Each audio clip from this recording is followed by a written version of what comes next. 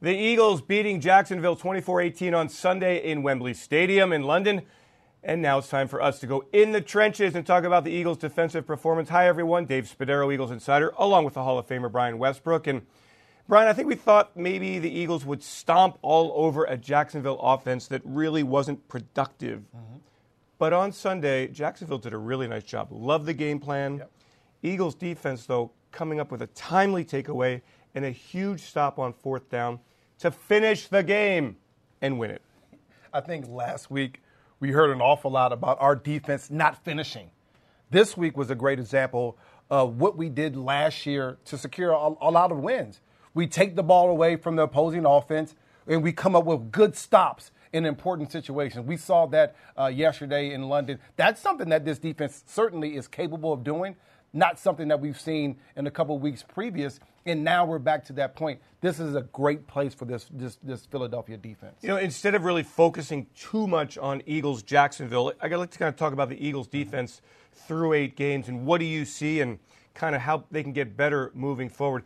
The front four takes a hit with Derek Barnett out for the season. Yeah. Josh Sweat active, but more play from Brandon Graham, more from Chris Long, who had a big game on Sunday, and more from Michael Bennett. Is that group up front, those pass rushers, enough down the stretch here? Well, I think last week I told you Michael Bennett had his best game. I think he continued up that hill this week, did a very good job as far as affecting the quarterback, making him get outside the pocket. Chris Long certainly played his best game of the season. Sweat will come along and continue to get better with his opportunities. This defensive front, as we say every single week, is the key to victory for our defense. I think they made Blake Bortles get outside the pocket. I think they got him off his spot. Now, this is one thing we have to worry about defensively.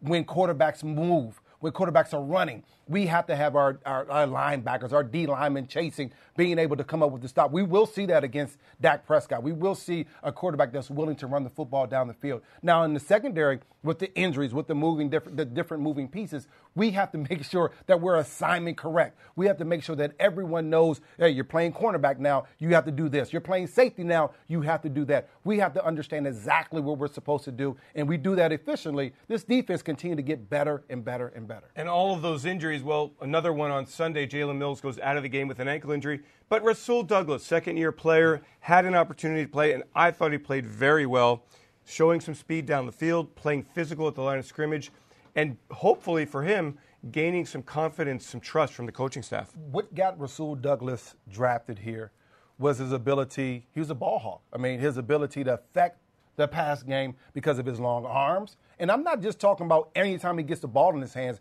Quarterbacks have to find a way to throw the ball around him because of where he's at, his position, and things like that. That's something he excels at. He needs more confidence and more reps. In any business, you need more reps, and the more reps you have, the better you're going to be. Rasul Douglas will continue to get better with his opportunities. The problem is he doesn't know when those opportunities are going to come and what position he'll play when those opportunities do come. And so he'll continue to get better over this next 2-week process. You have the scout team and you have different looks with film and your coaches getting together. They need to explain to Rasul, this is what you're going to be doing. This is what we expect of you. These are your strong suits, and let's play to those. And I think Jim Schwartz, as a defensive play caller, will continue to live with those things on the back end as well. And I continue to be impressed with Avonte Maddox, who had a key third down stop early in the game. And then the big tackle and the forced fumble that Malcolm Jenkins recovered. The Eagles offense turned that into 7 points. And Avonte Maddox is playing out of position. He's learning the safety position, and yet you don't really see him with a lot of mental mistakes. Yeah, he's not going to make a lot of mistakes as far as coverage-wise. And yesterday we saw something, him throwing his body around. I mean, he's a small guy. He's my size. He's a small guy playing defense against some big-time running backs, receivers. He's throwing his body around. That physical presence in that back end is something that we definitely need. He's done a very good job. And I think it's also important here to kind of single out one player. That's middle linebacker Jordan Hicks. Jordan Hicks on Sunday, 12 tackles, 1.5 sacks, tackle for loss. He's back in the lineup. He's healthy. We knock on wood.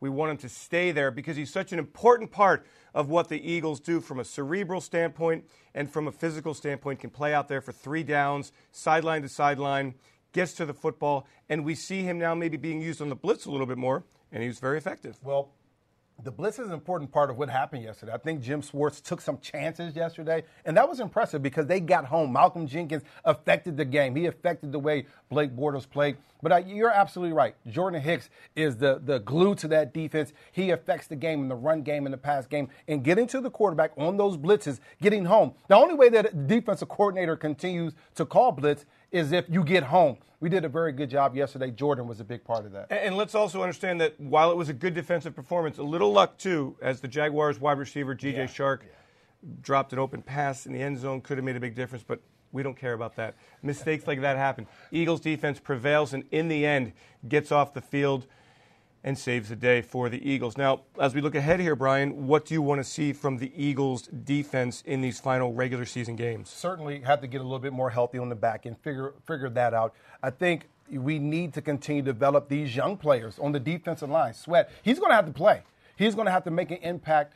And this is a situation where it happens every year to teams. Guys get hurt, starters, second string guys, third string guys have to come in and make an impact. We saw it here last year. Jason Peters gets hurt. Jordan Hicks gets hurt. Darren Sproles get hurt. A lot of different guys got hurt, but the second string guys stepped in and played well. This is an opportunity for a young man that hasn't had a lot of playing experience. Now he has to step in and get better. And I think the coaches have to understand, okay, what guys' strengths are. And you have to play to those strengths in these games moving forward. Yeah, it'd be really interesting to see the chess match that goes on as Jim Schwartz strategizes against a very tough back end of this 2018 regular season schedule. For Brian Westbrook, I'm Dave Spadaro. Thanks for joining us on In the Trenches.